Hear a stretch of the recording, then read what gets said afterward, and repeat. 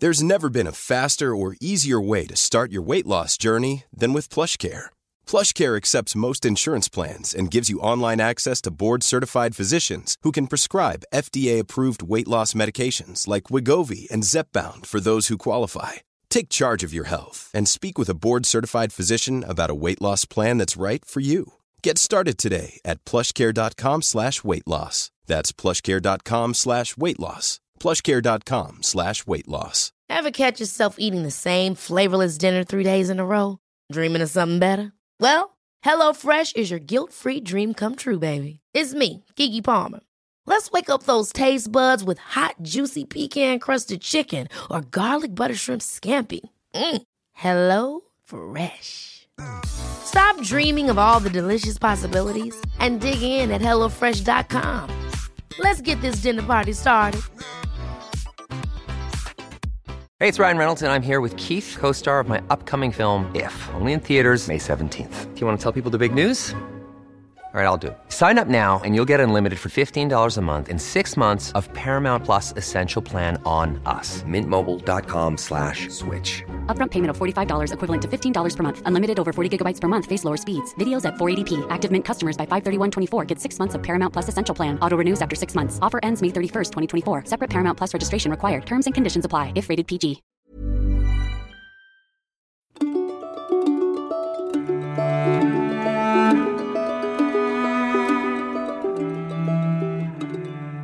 Hello, and welcome to another episode of Ask Andrew.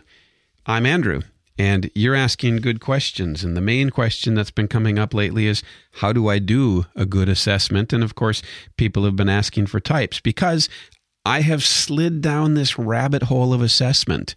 And I'm afraid that I could talk about this pretty much forever and never run out of details that we could look at.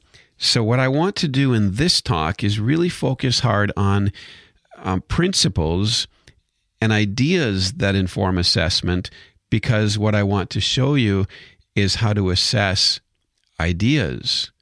Now, what we talked about in the last session was the 3 columns, and we expanded from mere concepts, mere actions, and mere facts, sort of a bottom level, the base of each column.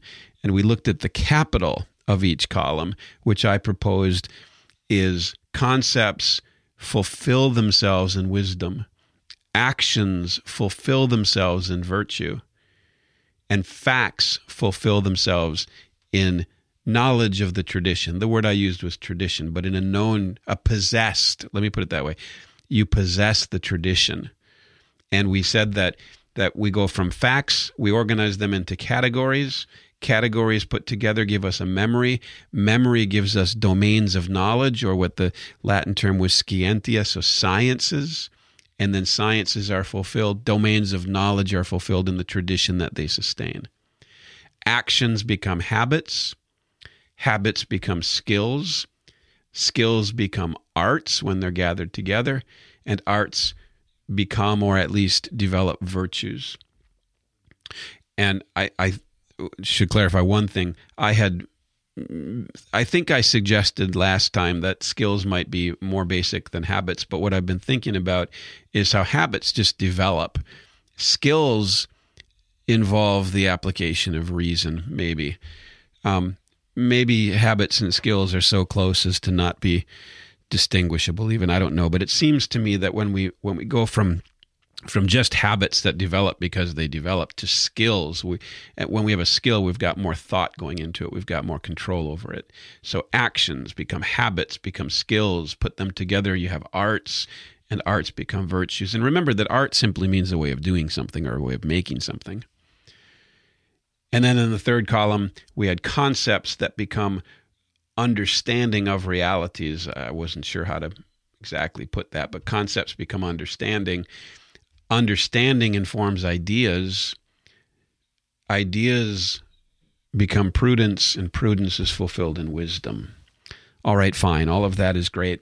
Why draw back to all of that? Because then we went and talked about a very basic approach to assessing skills or actions, really, that column of actions and skills.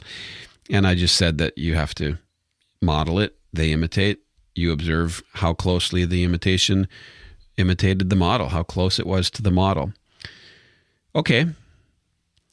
Then I threatened or promised, depending how you look at it, to talk about assessing ideas. Ideas are hard to assess in a way, because if you don't understand them, how can you assess whether another person understands them? So let's talk about what an idea is. I think that there's 4 helpful ways for me when I think about ideas to divide them up. Ideas consist of I'll just say there's 4 kinds of ideas. The first kind of idea is a principle. Principle comes from the word prince, first thing. A principle is something that governs an area of knowledge. Second, there's elements. Elements are the pieces of a thing. So an essay has many elements to it. A refutation, a conclusion, a proof, that sort of thing. Those are the elements of an essay. You could say a sentence. And then there's forms. Now, a form, you could say, is a collection of elements. But what I have in mind by a form is something like an essay, a paragraph, a sonnet, a novel. What defines these things is the shape they take, is the pieces that make them up and the sequence of those pieces. So you have the abstract principles, you have the more or less concrete elements that make up the thing, and then you have the forms that the thing can take. So there are principles of writing, elements of writing, and forms of writing. Now, if I want to broaden even more, we can take this notion of an idea, a 4th kind of idea, and I'm just going to call it a category. A category. Now, Aristotle identified 10 categories that he said everything consists of. And I won't get lost in those right now, but maybe it would be useful simply to list them. But his categories, we'll come back to this someday, but his categories are substance, which simply means a particular thing, like a horse, that's a substance. Please don't mix this up with the modern concept of a substance, which tends to mean the material stuff out of which something is made. A substance is a thing that you can look at in its individual existence. Then there's quantity, how much of something there is. Quality, the magnitude or greatness or goodness of a thing. There's relations, like, for example, father and son, that's a relation. Then there's time and space. When did it happen? Where did it happen? Where is the thing? When is the thing? And then there's what you could call position and possession. That's one way of looking at it. The Latin terms that they use to translate Aristotle's Greek are situs and habitus. Situs is where we get the word site, S-I-T-U-S. In English, site, S-I-T-E. Where is something? And then possession really is kind of the idea of, and habitus is the Latin, H-A-B-I-T-U-S, looks like habit. And it's the idea that characteristically this thing has this other thing. His other 2 categories are action and passion, but those tend not to be as abstract. Action is something that is done. Passion is something that is done to the substance or the subject. Now, don't worry too much about those categories. I offered those for people who like that sort of thing and want to think about it. They're really helpful. But when we talk about assessment, most of the time, if we're assessing an idea, we're assessing a principle, an element, or a form. Now, sometimes, especially in something like, well, in any skill subject like math or writing, you'll have processes. And what I want to suggest to you is that a process is kind of I'm going to call it a quasi-idea. It's like an idea. A process is like an idea. How to put this? It's like an idea in that you have to think about it. You have to remember it, though. And in that sense, it's like a collection of facts, and you have to act on it. In that sense, it's like a skill. So I'm going to call a process the most basic idea, almost a quasi-idea. But if, for example, I'm teaching a child to do 2-digit addition, the process is simply put, First you had the ones column, then you had the tens column. That's one way to do it. That's a process.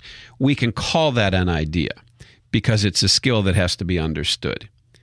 But beyond processes are principles, elements, forms, and categories.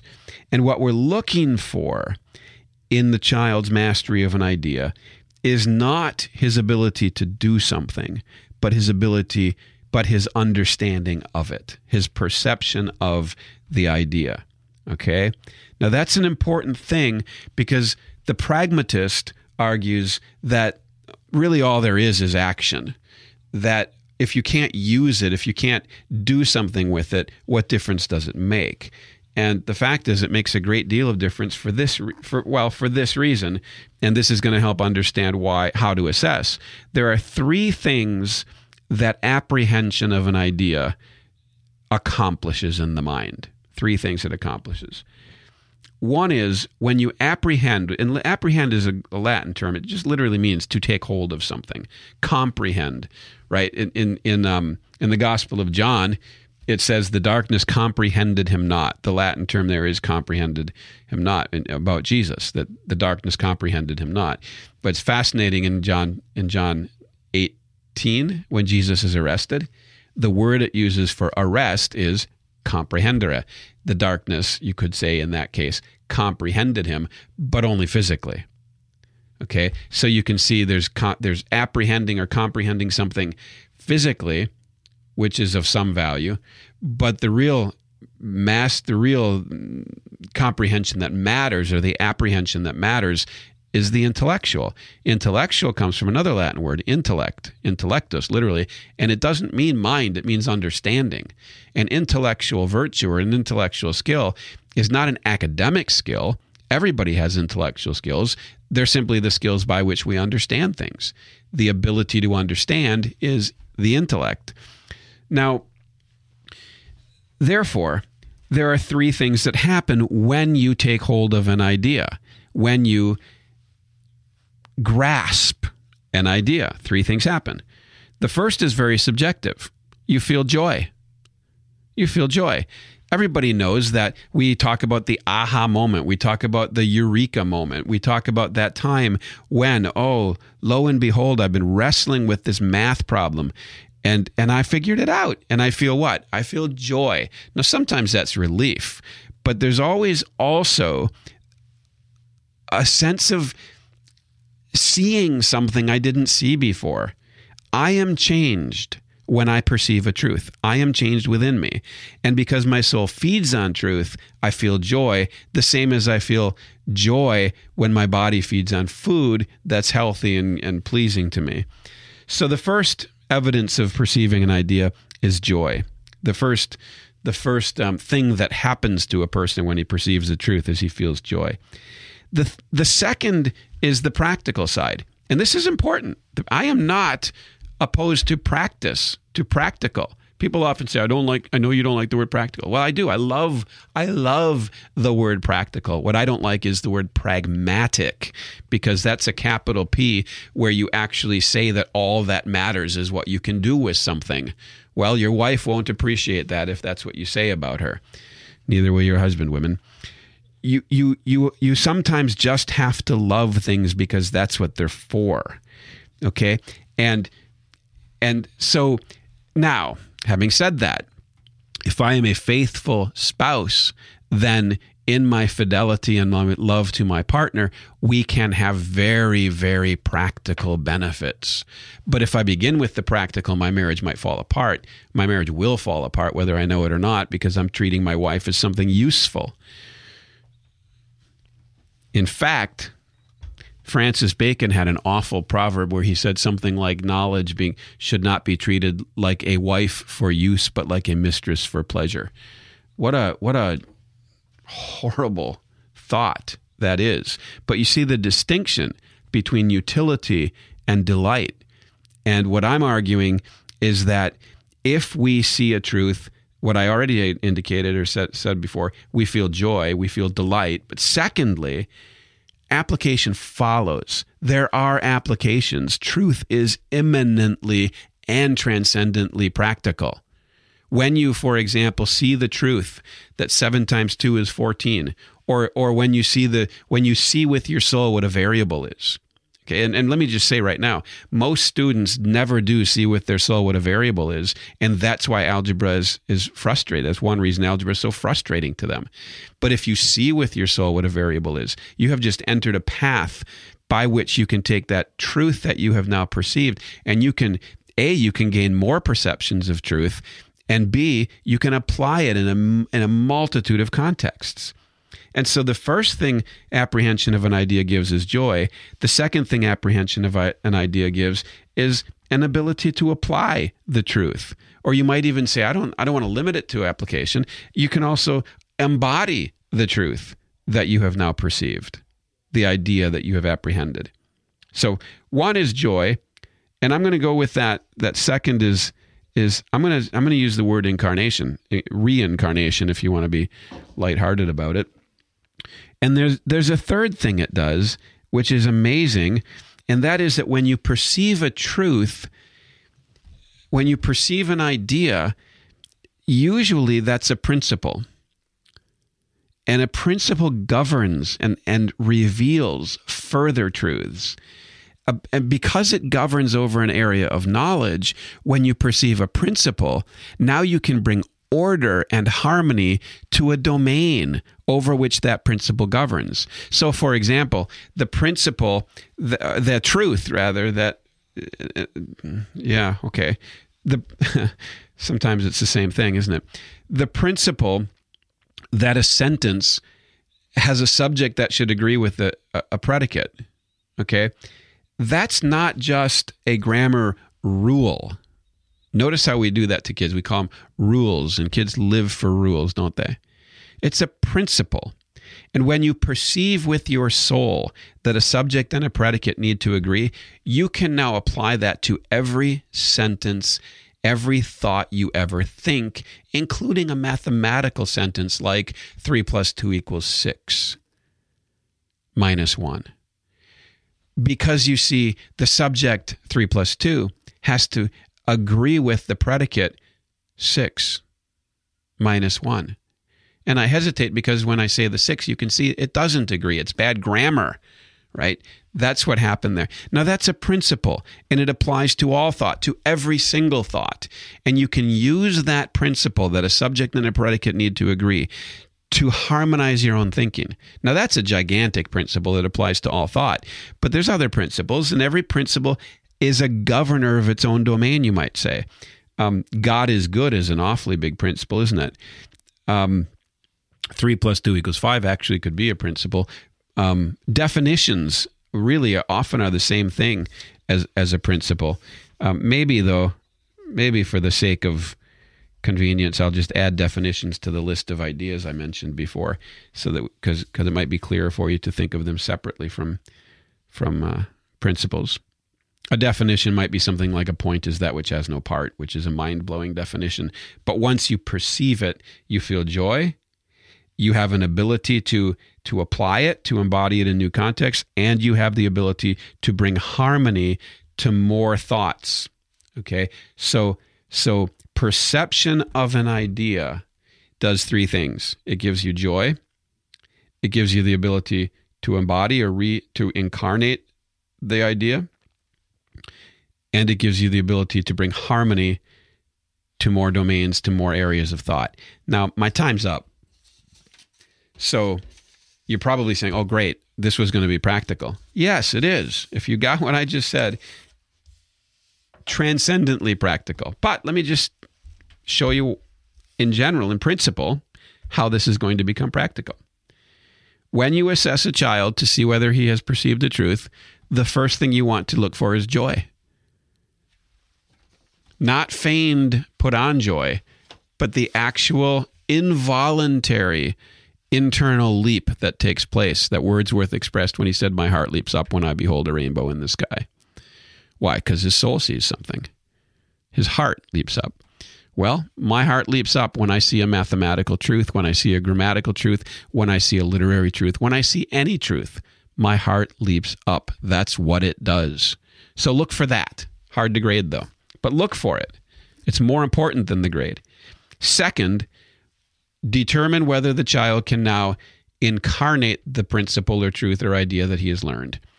If he has learned what a variable is, can he use variables himself? Could he create an equation with a variable all by himself? If he's learned now what a ratio is, can he apply the principle of rationality? See that? Can he apply ratios in different contexts? Can he incarnate ratios? If he's learned a grammatical principle, if he's learned what a simile is, can he now use a simile in multiple contexts? Can he create his own similes? Now, don't look for a lot of refined judgment, but can he do the basic thing that idea opens up to him? Can he incarnate the principle truth learned? And third, can he take that principle or idea or truth that he's learned and extend the reach of the harmony that enables? Can he take an area of thought, and it might be a very small area like a sentence, or it might be a huge area like biology, or even bigger still like philosophy?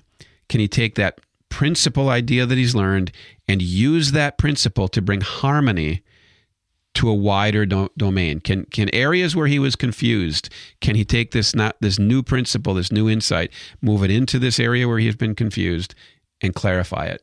Okay. If so, he's learned the idea.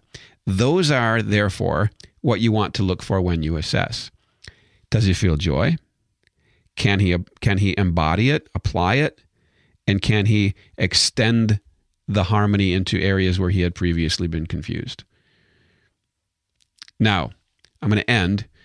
In my next Ask Andrew, I will press this a little bit further because you want concrete examples of this idea. You want me to embody this type. You want me to embody this principle. So if I am going to say that the way you assess whether a person understands an idea is you determine whether he can incarnate it and whether he can bring harmony into areas of confusion, then what I'm going to have to do is show you how you can incarnate this across the curriculum, across the things learned, and how it can bring clarity to areas of confusion. And that's what I'll address in my next Ask Andrew. Thank you, and may the Lord remember you in his kingdom.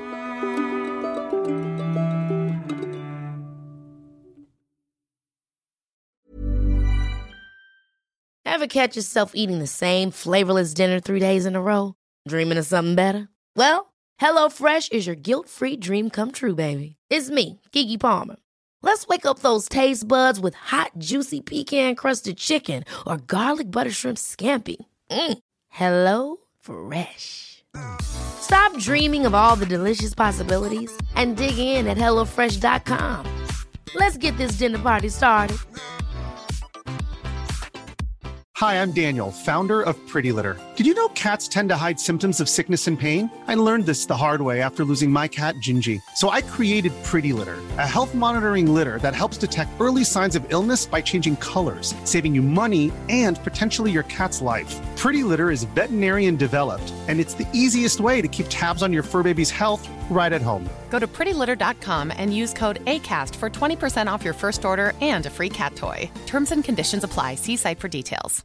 Imagine the softest sheets you've ever felt. Now imagine them getting even softer over time. That's what you'll feel with Boll & Branch's organic cotton sheets. In a recent customer survey, 96% replied that Boll & Branch sheets get softer with every wash. Start getting your best night's sleep in these sheets that get softer and softer for years to come. Try their sheets with a 30-night guarantee. Plus, get 15% off your first order at bollandbranch.com. Code BUTTERY. Exclusions apply. See site for details.